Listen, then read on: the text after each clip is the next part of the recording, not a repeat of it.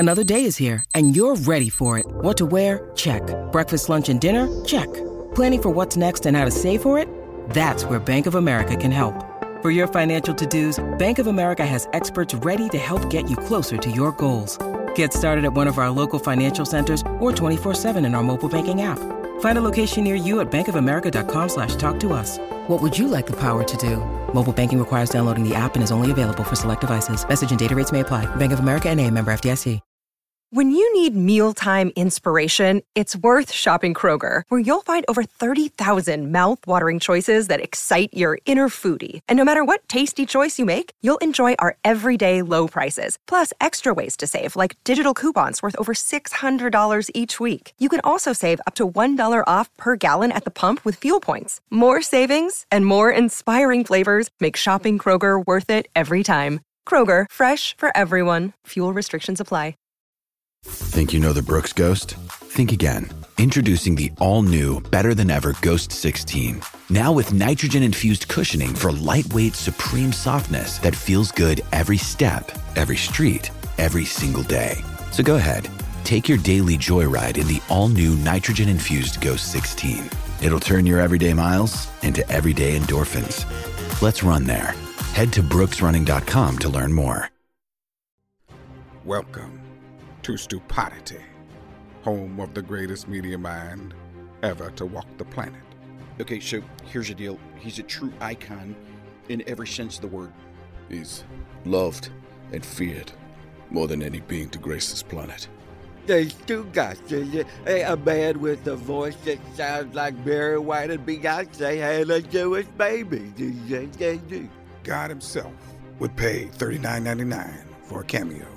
Fact of the matter is, you are about to embark on a transcendent experience that can only be described as psychological nudity. This is Stu Goss, and this is Stupidity. Here we go, Jim. Tony.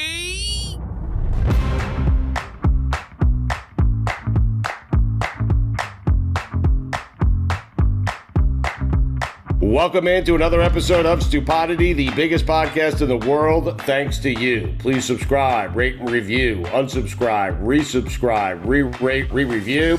By doing that, you have made us the biggest podcast in the world. I am scrambling right now, Billy Gill, because I'm looking for the DraftKings liner vacation. We are presented by DraftKings Sportsbook, an official sports betting partner of the NFL. Download the DraftKings Sportsbook app today. Use code STU for a special offer when you sign up. That's code STU, only at DraftKings Sportsbook. Good afternoon, Billy Gill. Hi, Stugotz. How are you? I'm doing good. How are you, buddy? I'm good. Stugotz, can I ask you a question? I don't mean to, hurt your feelings here, but why can't you take a vacation? Why can't you just relax, turn things off, unwind? Like, you should be relaxing, enjoying your family time before your daughters go off to college. And you're like, you know what? Big KD news. We got to talk to Shams about this. Because I love Shams. I wanted to play Sham or Scam. It's like being on vacation. We've done that, I think, 10 times already. I know. This is the part of Stupidity where we say, well, his name's actually Shams Stugotz. And then you'll ask him, is it Shams or is it Shams? I think it's Shams. Like, well, it's scams not. with He's an H. told us multiple times. Shams? Yes. Oh, that's unfortunate. Can't play the game. How about Shams or no Jarowski? No? Bad game. Anyway, well, Billy, I don't know why I can't just take vacation. I have no idea. It's a really good question. I should just take vacation, but this is big news, the KD news, and I want to talk to our guy Shams and see what happened with the Heat and why the Heat didn't get him, Where'd you think he was going to go? Did you really think he was going to go to the Heat? I did. I actually thought the Heat had a chance of getting him. Yeah, I'm surprised he didn't go anywhere. I mean, I really am. How's the week been, by the way? It's been missing a little something. It's been fun, but it's just missing a little something. A little something? Like what? Like Dan? Well, Dan, is one of the somethings. You're another something. It's just, when everyone's not together, things are just a little bit off for whatever reason. But it seems like you guys have been having fun. Like, Amin's been doing he's been working hard. It's the hardest Amin has ever worked for 4 consecutive days in his life, that's for sure. Amin seems to have a billion things going on at the same time. Like, he has this show that he's doing this week, but he has a show, I think, on Mad Dog Sports Radio. He has multiple podcasts, Cinephobe. A little double dipping. Yeah. I've called Cinephile a couple times this week, and I think it's really getting on his nerves. But he has Cinephobe. Right. He has Basketball Illuminati. He seems to be quite the busy man, flying across the country, going home for a couple days, flying back across the country. Right. Yeah. No, it's a good point you make about me being on vacation, because you were nice enough to do an episode of Stupidity already. Yeah. I mean, and let me tell you something. There is nothing better than having your name on a podcast and you contribute exactly nothing. I mean, it's fantastic. Thank you, Billy. You're welcome. I mean, but here we are. We're doing one anyway, so I was like, because here's the thing that we're banking, Billy. It's content. I mean, here's the thing that I've noticed, Stu. I can't wait to hear the thing. I've noticed that even when you're gone, you never really do get times, because it's like, hey, hop on a Zoom and join us for 20 minutes, join us for an hour, whatever. And you're scrambling, looking for conference rooms, looking for coffee shops, looking for wherever it is that you can join to just do weekend observations or whatever it is you have to do for the day, right? Yeah. And you've gone out of town a number of times, but I feel like you've never actually been able to get away. So I said, you know what? Last week you were out. We recorded some stuff. I knew this week you were doing more family things than last week. So I said, if I don't hear from him early in the week, which I knew is when you were going to be busy, I'm just going to do this and then we'll have it done. And if something pops up like KD, maybe we'll do something. Maybe we won't. Maybe we'll talk about it next week, So it's just trying to get you a little relief, because I know that the relief for you doesn't always come, even when you're looking for it. So you provided me with relief, and I still put myself to work, is what you're saying. Yeah, right? You just wanted me to take a week off. Well, this is why I think you're never going to die, because I feel like there's not that many people that die while talking, like mid-sentence. And I feel like that if you just never stop doing, and I don't think has anyone ever died in the middle of a podcast or doing a sports radio show? No, I mean, there's a time I thought Hank Goldberg did, but he was alive. So, I mean, too soon? Yeah. Sorry, the hammer. So I think that your thing is, if I just keep doing shows and just never stop talking, it'll never catch up to me. Really? Yeah. Just keep talking. Not a bad plan, right? Well, it's funny, Billy, because I'm always pacing around the house. I'm always moving. I'm always on the move. I'm walking to nowhere, but I'm always on the move. Yeah. And it's the same philosophy there.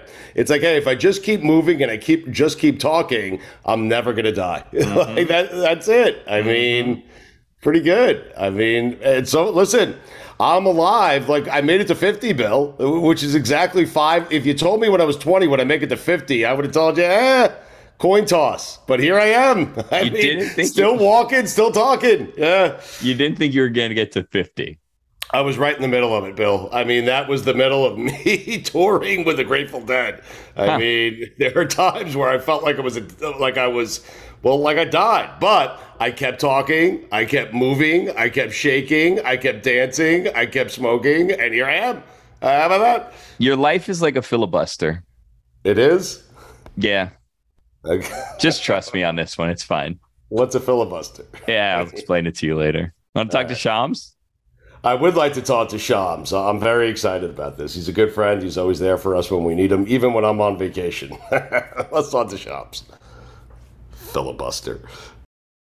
Stu Gouts here from my friends over at Miller Lite. A lot's changed over the years. One thing that hasn't, the great taste of Miller Lite. Another thing that hasn't changed is that it's less filling. So, what is the best thing about the original light beer? Miller Lite sparked this debate in 1975, and we still haven't settled it. Listen, for me, it's simple. When I'm sitting around with friends, with family, we're at concerts, we're watching the Knicks finally win for the first time in 30 years, we're laughing, we're having a great time, we do it with ice cold Miller Lites. Always have, always will. Miller Lite keeps it simple, undebatable quality, great taste, only 96 calories. It's the beer that strips away everything you don't need and holds on to what matters most. You don't have to choose what's best. Miller Lite has great taste and is less filling. Tastes like Miller time. To get Miller Lite delivered right to your door, visit MillerLite.com/stew, or you can find it pretty much anywhere that sells beer. Celebrate responsibly. Miller Brewing Company, Milwaukee, Wisconsin. 96 calories per 12 ounces. Fewer calories and carbs than premium regular beer.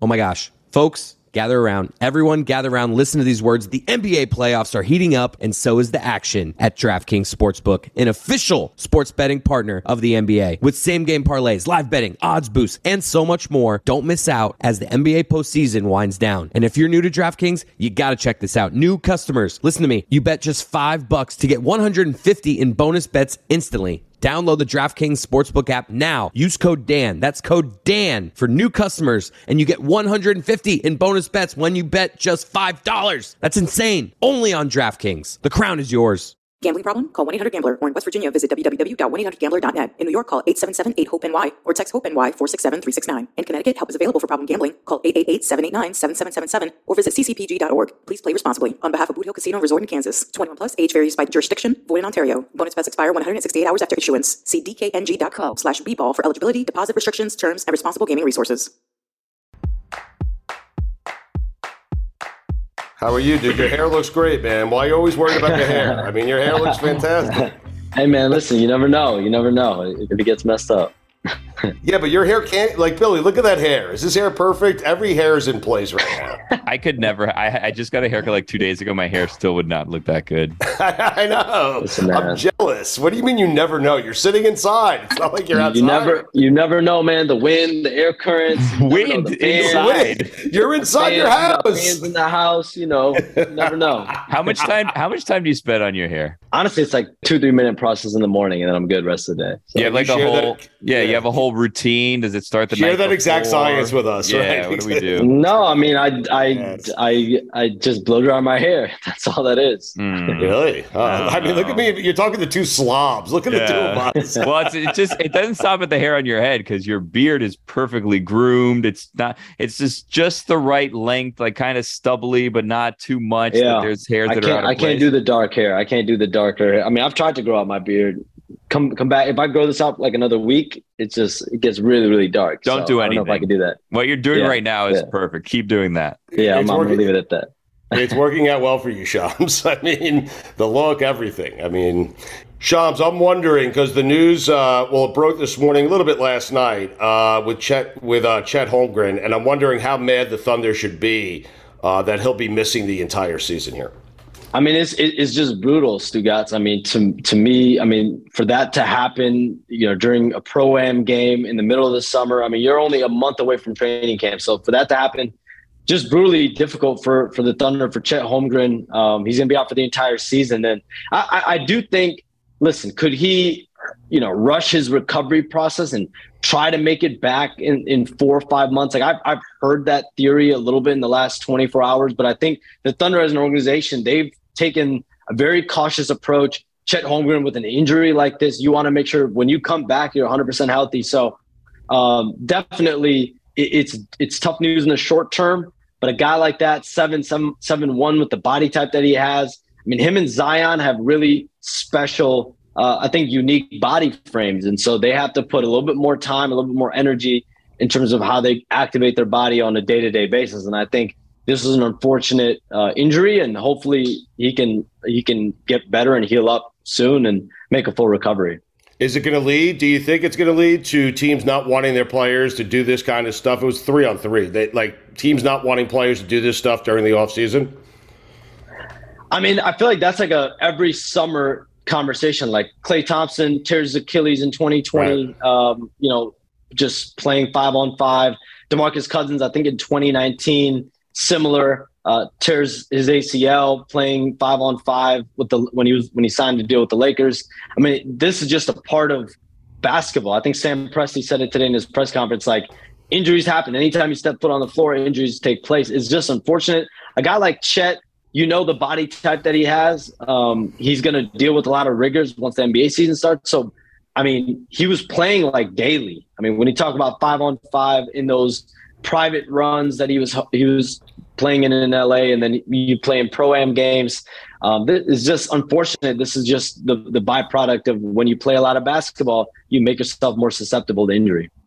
It's interesting, man. I'd be so upset right now if obviously for him and if I'm that organization. Shams, I wanted to get into KD with you here because it's such a fascinating and interesting story, and you've been all over it, of course, and it's been great to, kind of sit back and watch you work, my man. You've been killing it.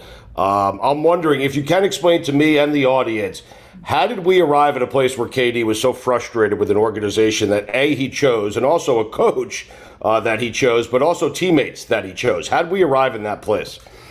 I think, it's a complex situation, right? Because if you look at it the last 2-3 years, Kevin Durant has a lot of, from the outside perspective, there's a lot of power that comes with being Kevin Durant on the Brooklyn Nets. But you look at what's kind of taken place since let's take a look at what's happened since the season ended. They get swept against the Boston Celtics. And then after that, really within a week or days, Adam Harrington, an assistant coach on the Nets, a guy that's been known as a Kevin Durant confidant. He was with him in Oklahoma City. They have a long history. Adam Harrington gets fired from his position with the Nets.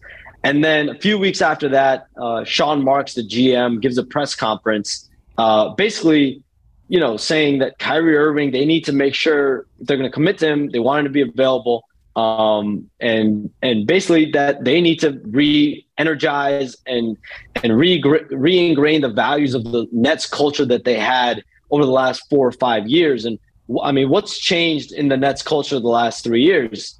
It's the arrival of Kevin Durant and Kyrie Irving. So I don't have full clarity on whether Kevin Durant took slight to that, but that is an event that occurred. And then directly after that, I think you have to look at the negotiations with Kyrie Irving and the lack of a long-term deal.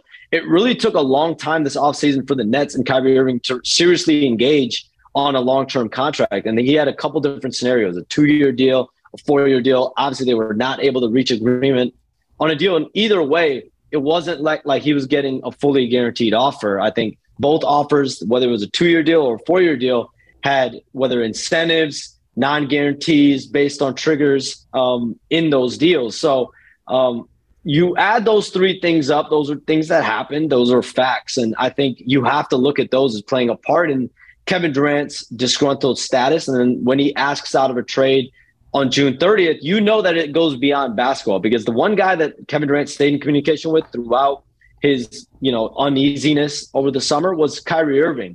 So whatever Kyrie Irving decided, he ended up opting in. It's clear that Kevin Durant, Kyrie Irving, they were making moves in terms of, at the end of the day, they're both self-interest, right? Because Kyrie Irving was entering free agency. He had to do what was best for him.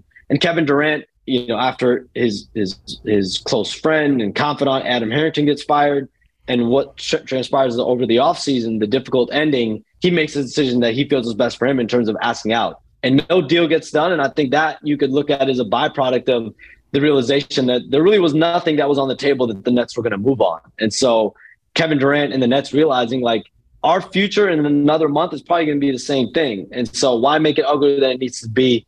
Let's resolve this situation sooner than later. Why were the deals not there? Why do you think? Well, I mean, when you look at the teams that had significant interest, right? Let's go down the list. Boston, Miami, Toronto, Phoenix, Memphis in the last couple weeks. Who else am I missing? I mean, those are really the principal teams, right? And when you look at Boston, they just went to the finals. I think that they had a threshold that they were willing to meet. You look at Jaylen Brown, Derek White in a first-round pick.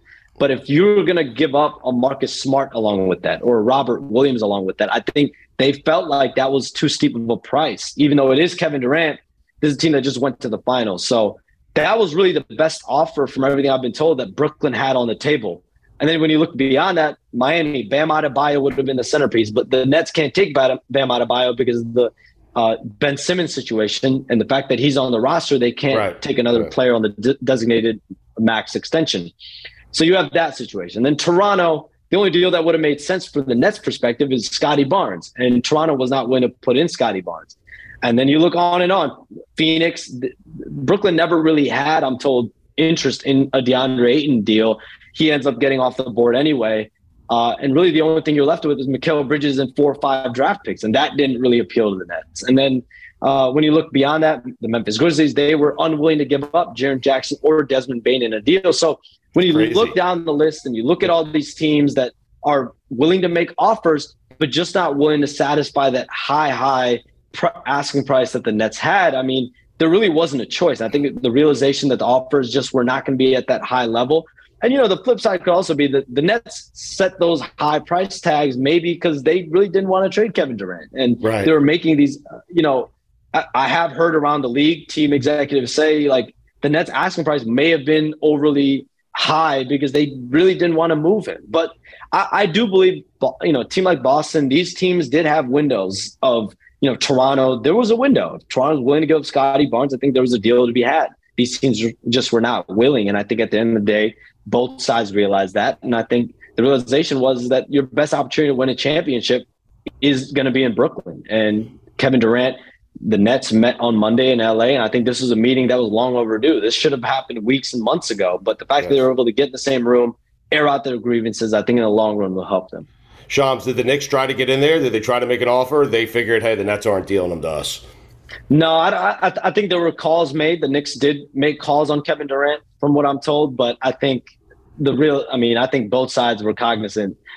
They didn't really have enough. Because, listen, they had Nets, the picks, though, Shams. They have the picks. But if the Nets wanted picks, they could have moved Kevin Durant to Memphis for 5 firsts. They could have gotten a handful of first-rounders from Phoenix. I think if it was a pick-laden deal, I think they could have done multiple deals. I think even Minnesota, before they did the Rudy Gobert deal, reached out to Brooklyn and made a similar offer for Kevin Durant. But it was obvious if the Nets, if Joe Tsai, Sean Marks, if they were going to move Kevin Durant, they wanted a top-tier all-star type player, which I guess you could say Jaylen Brown, Bam Adebayo, Donovan Mitchell, those guys are that type of player. But then along with that, they wanted high-level rotation players. They wanted all your draft picks. And so when you're thinking about a price that steep, a deal was just incredibly difficult. And maybe in past years, there would have been a market for this deal. In this summer, there wasn't. Were the Heat even close? The last time, Stugotz, the Heat called the Nets was right around Summer League, or maybe even before that, which is, a month and a half ago, over a month. So, no, they never really aggressively pursued a deal because I think at the end of the day, they knew they would have had to gut multiple players, right? And I think, Stugotz, another part of this is if you're Miami or if you're Boston, you've already proven these are two teams that went to the Eastern Conference Finals. So if you're Miami, let's say, for instance, you can go get Kevin Durant for a Bam Adebayo, Tyler Hero, Bam Adebayo, Max Strus, and maybe another piece. Is that you get Kevin Durant? And I think Kevin Durant is one of the best players in the world. Jimmy Butler, one of the best players in the world. Kyle Lowry, I think, will have a bounce back year. But does Kyle Lowry, Jimmy Butler, Kevin Durant bring you closer to a championship than Kyle Lowry, Jimmy Butler, Bam Adebayo, Tyler Hero, and Max Strus? What do you think, Stugotz? Give me that first scenario again, because I know the current roster. Yeah, the first scenario would, at the end of the day, something around Kyle Lowry, Kevin Durant, Jimmy Butler, or the current. I'm closer with the first one, with Kevin Durant, because interesting. Kevin Durant's. Listen, it's why I got so mad that he left Oklahoma City. Like he's a generational player. He didn't need to go to Golden State. He didn't need those guys' help. Okay, Kevin Durant would have won titles with Westbrook and James Harden, or just Westbrook. They were up 3-1 against Golden State in the Western Conference Finals. So I think. Yeah, like the fact that Memphis didn't give up Desmond Bane to get Kevin Durant, to me, is ludicrous because Kevin Durant and Ja Morant probably win a championship. Just imagine that. Imagine getting Kevin Durant and Ja Morant. Now, listen, I don't know at the end of the day, does Brooklyn do like Jaren Jackson, Desmond Bane, and like 4 or 5 firsts? I don't know the answer to that. But if you want to go get a guy like Kevin Durant in Memphis and pair him with Ja Morant, you have to put your best foot forward, I think. But, clearly what Memphis is building, I got to give credit. What Memphis is building, what Zach Kleiman has built there, they're well-positioned now. They're well-positioned in the future. They're going to have a lot of salary space in years to come, a lot of draft picks. Like, there's a lot of long-term flexibility. And the moment you get Kevin Durant, Stugotz, you know how it goes. Like, you bring Kevin Durant to any team, it's championship or bust every year. So, if you feel like you're building something organically, do you really want that, pressure right out the gates? And listen, I agree. I can see your perspective, right? You bring Kevin Durant on a team with Jimmy Butler and Kyle Lowry, that might bring you closer to a championship. But I think clearly the Heat decision makers didn't have that same level of conviction as I think we might have. When you look at a team with, I do think that you can look at both sides of it too. I mean, a team with Kyle Lowry, Tyler Hero, Jimmy, Bam. I think even Kevin Durant would have wanted to play with Bam Adebayo and Jimmy Butler, not without Bam on the team. So, I think that's just based off common knowledge and logic. So, it was a tough scenario, but at the end of the day, none of these teams stepped up to the capacity that the Nets needed to move a guy like Kevin Durant. Billy, which team would you rather have? The one with Durant? It's Durant, Lowry, and Jimmy Butler, or the current Heat roster?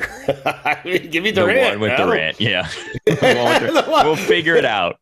No, and it's Shams. It seems like you're with us. Like, listen, I know you're a reporter, and I get it. I'm kind of split. Listen. I think Kevin Durant's one of the best players in the world. I think it's. Listen, I think I'm going to go back back to the people I talked to around the league, and I think there was a lot of split opinion on Miami and how they would look post KD trade. Like if they put all these chips to the table, right? Bam Adebayo, Tyler Hero, Max Strus, because that's really what it would have required from a Brooklyn perspective. They would have wanted every last asset that you have, maybe even first round picks with that. Right. And so if you're Miami. I do think, when I talk to league executives, this is going back at Summer League in early July, I think league executives were definitely split on whether that's a good or bad move for Miami. And if league execs and people around the league are split, I think, and if it's not a no-brainer and you already made it to the conference finals with the team as is, you're already trying to build from within, I don't know. It's a tough one. It's honestly a coin flip. It's got to bruise his ego a bit, the fact that teams weren't willing to give up. I think the three of us are sitting here saying your team's better if you have Kevin Durant. And the fact that teams weren't willing to give up guys like Tyler Hero, draft picks, Desmond Bane, Jaren Jackson to get a generational player, a top 10, 15 player of all time, to me seems patently absurd. It just does. Yeah, he's still there, man.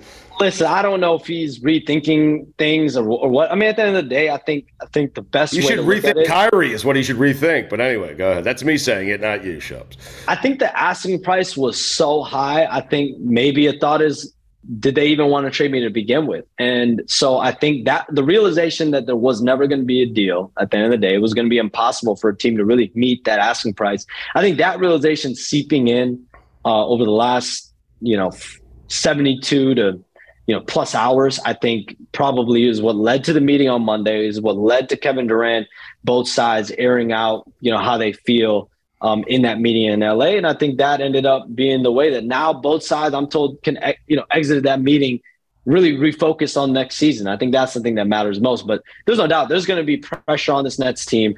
Every last move from media day onward is going to be scrutinized and looked at.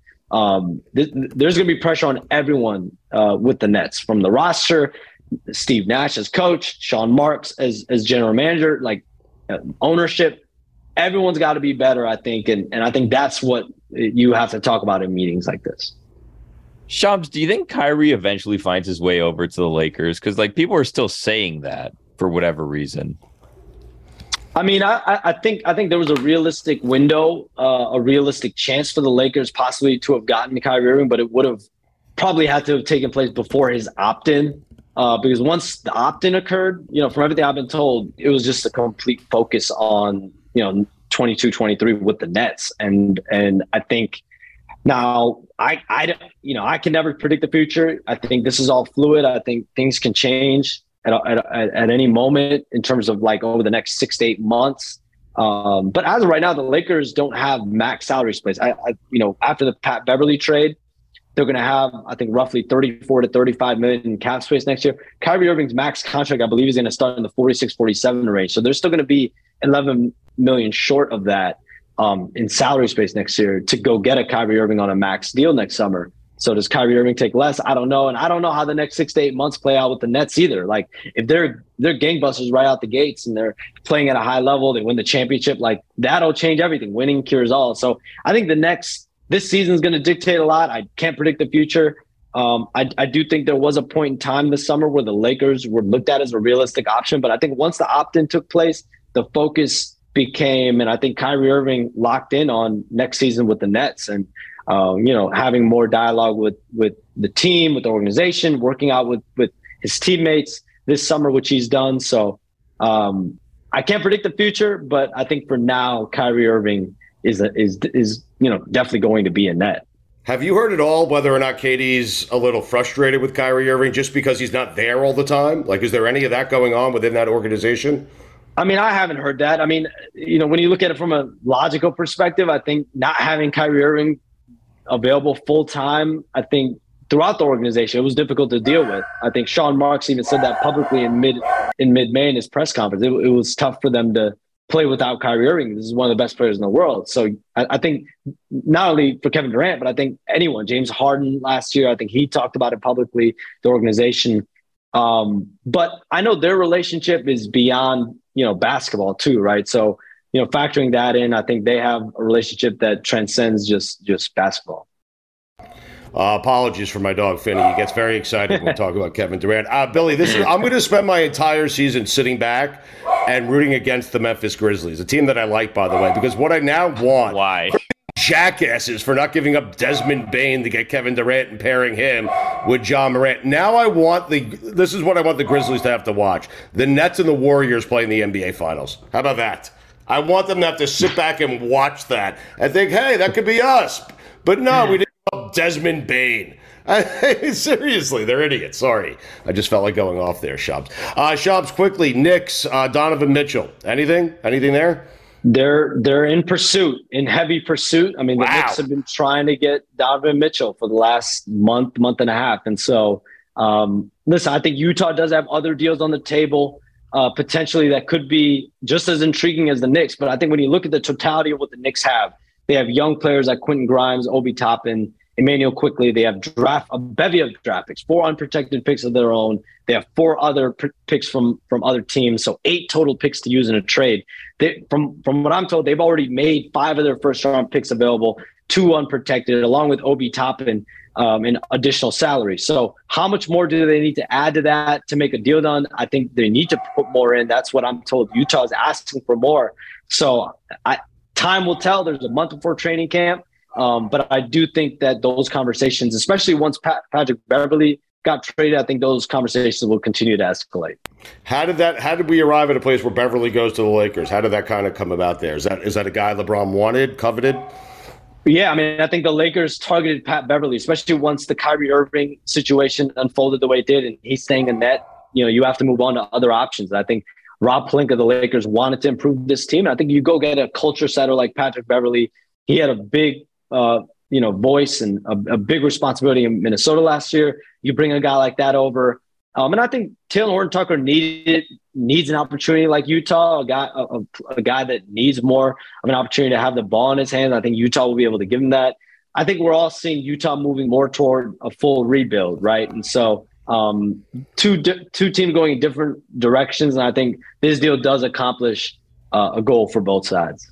Check him out, senior lead NBA writer, insider for The Athletic and Stadium. Shams is with us here. The team that improved the most in the offseason, what do you think? Oh, man, you put me on the spot there. That's a great question. Did. Yeah. I mean, listen, you're a basketball fan. I know you're a machine, you're a robot. You're not supposed to have opinions, but it's okay once in a while. I keep let me make a Oh, you really team that improved the most. It would have been the Grizzlies if they traded Bane for Durant. I mean. I'm gonna go with a few. How about this? I'll go with a few. Okay. I'll say I think Boston improved, getting Malcolm Brogdon and Danilo Gallinari. I think those are big pickups. I think Philadelphia improved. You get PJ Tucker, Daniel House. Like, they were able to improve their team without doing anything. They didn't make a trade. They just were able to use the money that James Harden gave back and give it to other players. So, kudos to James Harden, did what's best for the team to win a championship. I think he's putting his money where his mouth is. I think Atlanta improved, getting DeJounte Murray. I think the Clippers improved and Denver improved just based off getting guys healthy. I think both of those teams, to me, are going to be 2 of the top teams in the league. Denver getting back Jamal Murray, Michael Porter Jr., Clippers getting back Kawhi Leonard. Like, that's going to be big time. So those are probably my picks right now for the teams, to me, that mostly improved this summer. I have a quick question for you. I'm not certain, because I am convinced that if you wanted to transition to the NFL, I'm just going to ask you, okay? If you wanted to do what you do for the NBA, because you're the best in the business, okay? If you wanted to become Adam Schefter, let's Appreciate you, by the way. Got it, man. But if you wanted to become Schefter, could you, and how long would it take you to arrive at Adam Schefter in the NFL? Man, I think what they do, like Ken Rosenthal in baseball, what Adam Schefter does in football, like I don't think I can do everything. I don't think I can do NBA and then still do NFL at the same time. So for me, I've picked my path. I love the NBA. I love basketball. You chose wisely. You chose wisely. Yeah. In this ridiculous scenario, though, I have you bailing on the NBA, going to the NFL, and trying to become Schefter. Could you? I think you'd be bigger. I have a better game. Stugatz. Okay. Let's hear it, Billy. Let's hear it. He always does. You switch places with Ken Rosenthal. Who's better, Ken Rosenthal on basketball beat or you baseball? Listen, man, I love Ken Rosenthal. Shout out to The Athletic. Shout out to Ken Rosenthal. Listen, for me, I always try to have tunnel vision. I only focus on myself. I only try to be the best I can be. So, I mean, listen. It's you. It is. Listen. We'll say it. Whether it's NFL, MLB, I love what I do with the NBA, though. So I'm going to stick with the NBA. You know, politics. You know, I think. Listen, I'm always going to try to be the best I can be at anything I do. So, right. But Rosenthal, he's not breaking down any NBA walls. I mean, he's just not. He's Rosenthal. Listen, I'm a big Ken Rosenthal guy, though. So am I. Me too. Yeah, he's an OG in the game. Me and Billy love Rosenthal. What he's done on the MLB side has been big time. But listen, what's crazy is I actually grew up loving the MLB, like playing fantasy baseball. Like in high school, I was like religious about fantasy baseball. Like literally every day. Like I used to love managing my team. Like it was like a religion for me. Like I was so obsessed with fantasy baseball. That's something I've never said on any show, Stugatz, by the way. But like literally, I probably had no life in high school because of my obsession with basketball and the NBA and fantasy baseball. So that's a first. Let me ask you something. So Stugatz has hired someone to run his fantasy baseball team for him. Yes. Smart man. I mean, he's a smart man. Yeah, but that doesn't count. If he wins championships, that doesn't count. Wait. Well, hold on. No, Shabs is saying I'm smart because he's a hired gun. He's my general manager. Yeah. Baseball is too time consuming, man. That's what I'm trying to say. So listen, on one hand, I agree with you, Billy. I think that's a cheap way to win a championship. On the other hand, Stugatz, listen, he loves fantasy baseball. I love fantasy baseball myself. But me, I don't know if I could take that route. I have all the respect for Stugatz for taking that route. But me personally, like I love like living and breathing it. Like setting my lineups, like trying to win a championship, making trades, like being a GM, like that was fun for me. So I don't know if I could hire my own GM, but for me, like once I started to do the NBA stuff more and like go to games and reporting when I was a junior going to my senior year of high school, I just couldn't, like I've always been very one track minded. Like, so I couldn't go like 50-50. I had to go all in. Unfortunately, I had to give up my fantasy baseball dreams after that. Right, too time consuming. Now look at you, Bill. Way too time consuming. It's worked out for you, though. Listen, this guy Inferno has won 5 of the 7 years he's been in our league. Okay, so I mean, I don't know who Josh Rojas is. What do you want from me, Billy? My team had Evan Longoria every year as my third baseman. Yeah. Roy Halladay. Yeah, I used to love him. I used to draft him every year, trade for him every year. Loved him. Right. I think those are really my two like mainstays. Like every year I played fantasy baseball. Freshman year of high school through senior year of high school. Well, you had like decent friends, because if I would have picked up on the fact that every year you get Evan Longoria or Roy Halladay, I obviously would reach and take them like a round early, just knowing I could get. See, that part is true, but you gotta say I was the one who was doing the reaching though. Yeah, I was the one who was drafting them like way earlier, like going out of my way to trade for them. I was like obsessed with like Evan Longoria at third base, like always, hit a bunch of home runs, great on base percentage. I did everything for you. Stole like 20 bases too. Roy Halladay was just a machine, reliable, always playing. So like Stugatz, like those are like the only 2 baseball players I can probably break down like back in my head. Like Roy Halladay never missed a game. Like you could always depend on him. Shout out Roy Halladay. They were staples on your fantasy team. Staples on my fantasy team. I love how much you dork out to baseball, dude. It's great. Also, rest in peace, Roy Halladay. By the way. Rest in peace. Yes, fantasy baseball is really the hardest of the fantasy because, like fantasy football, it's just luck. Because once a week, you just wake up on the Sunday and set your lineup. Set it and forget it. Really I have no hired gun for that. I hired Inferno because I don't know the minor leagues. I don't know who's coming up, who's getting dropped. Baseball's changed a lot, man. Did you have that person on your league? Rosenthal, by the way. What was that? Did you have that person in your league that you always got? My dad always did John Lackey for some reason, which didn't work most of the time. Like because he did it late in Lackey's career. ERA was high for me, man. Always, he was reliable, but his ERA was a little too high for me. Yeah. So the guy I always had, Billy, this is why I had to hire Inferno. So I did it for like 16 years. I won one time. I got lucky once, okay? But the guy I always reached for, because it was going to be the year he stole 100 bags, was Tony Womack. I mean, that was the guy I always went You're for. Old. You're an ass. See, I'm nodding, but I don't know. I don't know if I ever had him on my team. So. Sean doesn't know who Tony Womack is. Look him up, youngster. Okay. Shout out fantasy baseball. Oh God, I want to have you on again just to talk baseball if we could do that. Okay. Listen, what I need to do is I need to go back and find my roster, and then like all the players that I had, it'll jive my memory back, and then because 1 year I did win the championship of fantasy baseball. It'll jog my memory back, and we'll just have a full Zoom just on my roster. We'll just I'll like break down all the players to the like it's like machine, like NBA. Like I know all my guys. We can't get there soon enough. Please let us know when you find the roster. Okay, I want to do this tomorrow. All right, I'll hold you to it. All right. Anything you want to promote on the way out here? Again, senior lead NBA insider, writer for The Athletic and Stadium. Shams with us here. Anything to promote on the way out, my friend? Nothing crazy. Shout out to The Athletic. Shout out to Stadium. Got the Telly Awards in the back. I did an AT&T commercial with Stadium. The Stadium produced. It got those Telly Awards. Shout out to Telly Awards. All right, man. Hey, we appreciate it. Appreciate you guys having me. Thanks. I told you via text, and I'll tell you again, man. It's been a pleasure to sit back all summer and watch you work and do it better than anyone in the business, man. We appreciate it, and keep the information coming, my friend. Appreciate you, Stugotz. Thank you, guys. Who knew, Stugotz? Shams, big fantasy baseball guy. Sorry, you asked me to do an outro, and I was just sitting here looking at wires. You're still trying to figure out the wire situation? Yeah, I don't know what's going on here. Who knew? Right, that was very exciting. I can't wait to break out my 1999 fantasy baseball roster. You guys will know no one on my team. Tony Womack is the guy I forgot. I was looking it up, and I saw he retired, I think, in 2006, and I was like, man, how old was Shams in 2006? How old was he? I don't know. I'm looking this up right now, actually. How old is Shams? I mean, that is one good-looking young man, huh? I mean, yeah.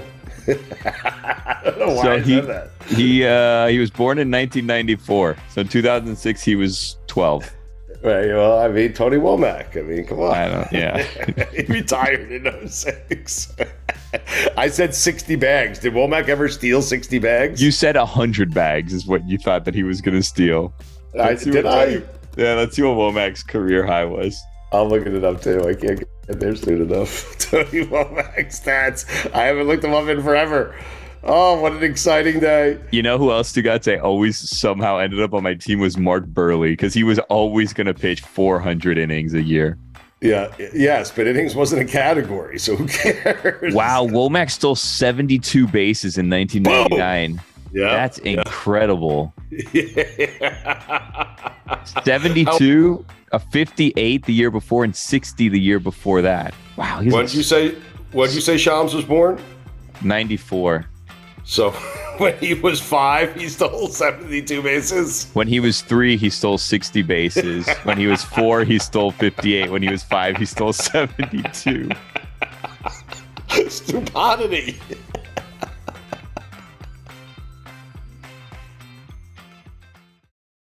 Stugotz here from my friends over at Miller Lite. A lot's changed over the years. One thing that hasn't, the great taste of Miller Lite. Another thing that hasn't changed is that it's less filling. So, what is the best thing about the original light beer? Miller Lite sparked this debate in 1975, and we still haven't settled it. Listen, for me, it's simple. When I'm sitting around with friends, with family, we're at concerts, we're watching the Knicks finally win for the first time in 30 years, we're laughing, we're having a great time, we do it with ice cold Miller Lites. Always have, always will. Miller Lite keeps it simple, undebatable quality, great taste, only 96 calories. It's the beer that strips away everything you don't need and holds on to what matters most. You don't have to choose what's best. Miller Lite has great taste and is less filling. Tastes like Miller time. To get Miller Lite delivered right to your door, visit MillerLite.com/stew, or you can find it pretty much anywhere that sells beer. Celebrate responsibly. Miller Brewing Company, Milwaukee, Wisconsin. 96 calories per 12 ounces. Fewer calories and carbs than premium regular beer.